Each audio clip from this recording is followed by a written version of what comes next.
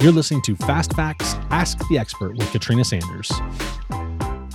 Hello, everyone, and welcome to Ask the Expert. My name is Katrina Sanders, and I am your expert for this week as we unpack one key question that I think is sitting on many of your minds, and that is, how do you handle informed refusal of periodontal treatment?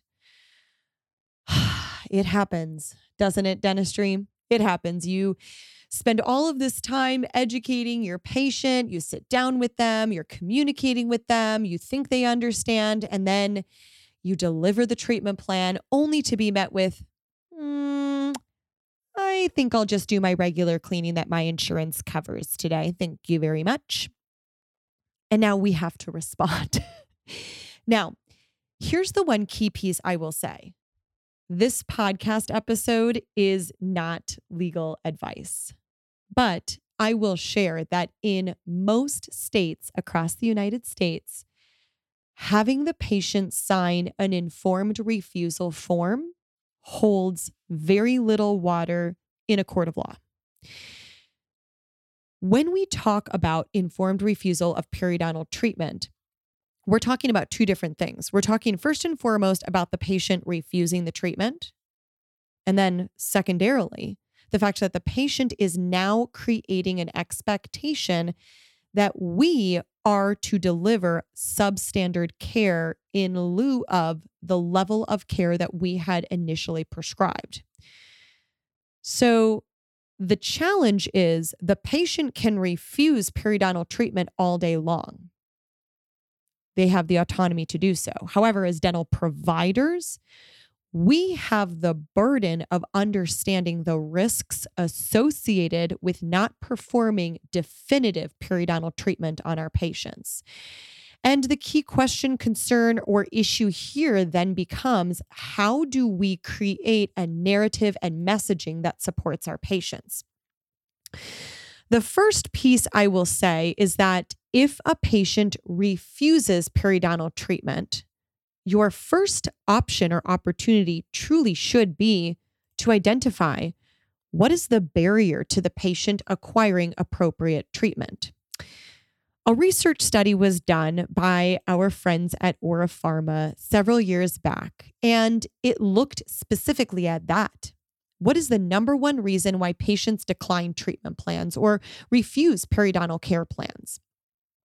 So our friends at Aura Pharma performed this research study, and what they did was they looked at several hundred patients who, in this study, were all diagnosed with active periodontitis and were all treatment planned with scaling and root planing and local delivery of antibiotic into any active infected sites. And as I'm sure you can already assume, 100% of the patients in this study declined their treatment plan. So Aura Pharma wanted to know why. Was it you didn't believe you had the disease? You didn't understand the consequences of undergoing treatment? Like, what was it that really got in the way of you successfully saying yes to treatment? And wouldn't you know it, the number one answer resoundingly in these patients, the number one reason why patients declined their treatment plan was not because of money. It was not because of insurance.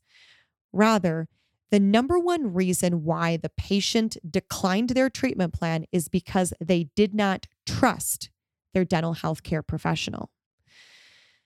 Now, that's a pretty difficult data point for most of us to swallow because it really points to one key issue in how we communicate with our patients, and that is, how are we developing trust with our patients? And developing that trust is a complexity. It's not just, I'm nice to the patient and I asked her about how the kids are doing at cheerleading camp.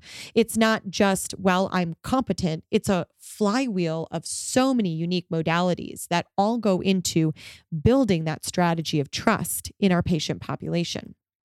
But the number one answer as to why patients declined treatment plans for treatment of periodontal disease is they did not trust their dental health care professional. The second most popular answer is they didn't understand the consequences of not undergoing treatment. And the third most popular answer was they didn't even understand the recommended treatment. Cost ranked 5th in this survey, which means that we have an opportunity to take a step back and recognize that it may not necessarily always be about cost, but rather looking at what the key barrier is for our patients. Now, I worked in a relatively low socioeconomic status practice for several years, and I had a unique approach to delivering an informed refusal statement to a patient. In this patient population, cost truly was one of the biggest drivers for this patient population, as you can imagine. And so what would happen is I would deliver the treatment plan. I would explain to the patient, you have periodontal disease, and in order to treat this irreversible disease process, putting you back into a state of stability, I cannot cure it. I can only put you back into stability.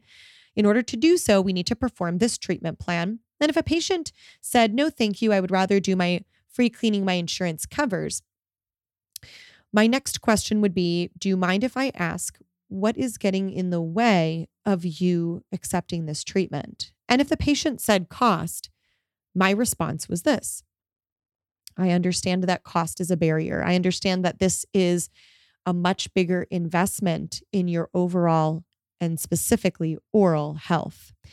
So if cost is truly the concern, I would like to refer you to a local dental school or dental hygiene school where you'll be able to get your treatment either at a very reduced fee or possibly free. In some cases, you might even get paid to be a patient.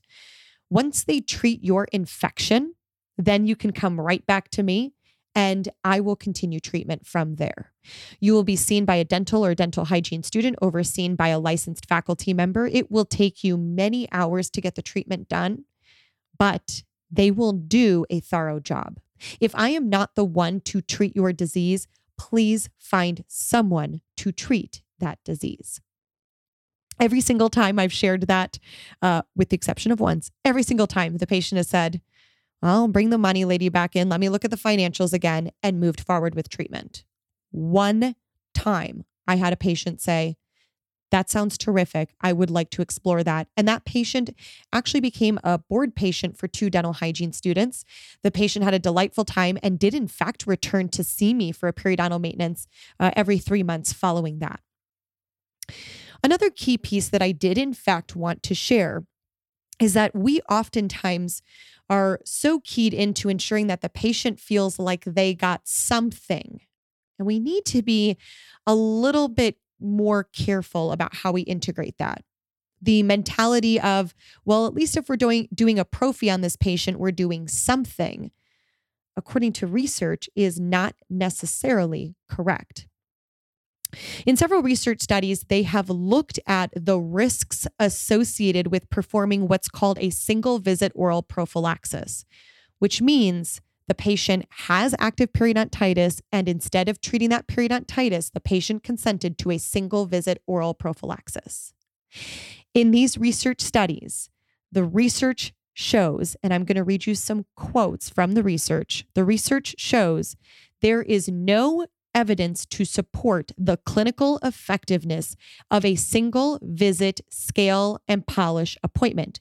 It goes on to say, incomplete scaling with fractured subgingival calculus is responsible for much recurrent periodontal disease, and this impacts treatment success rates.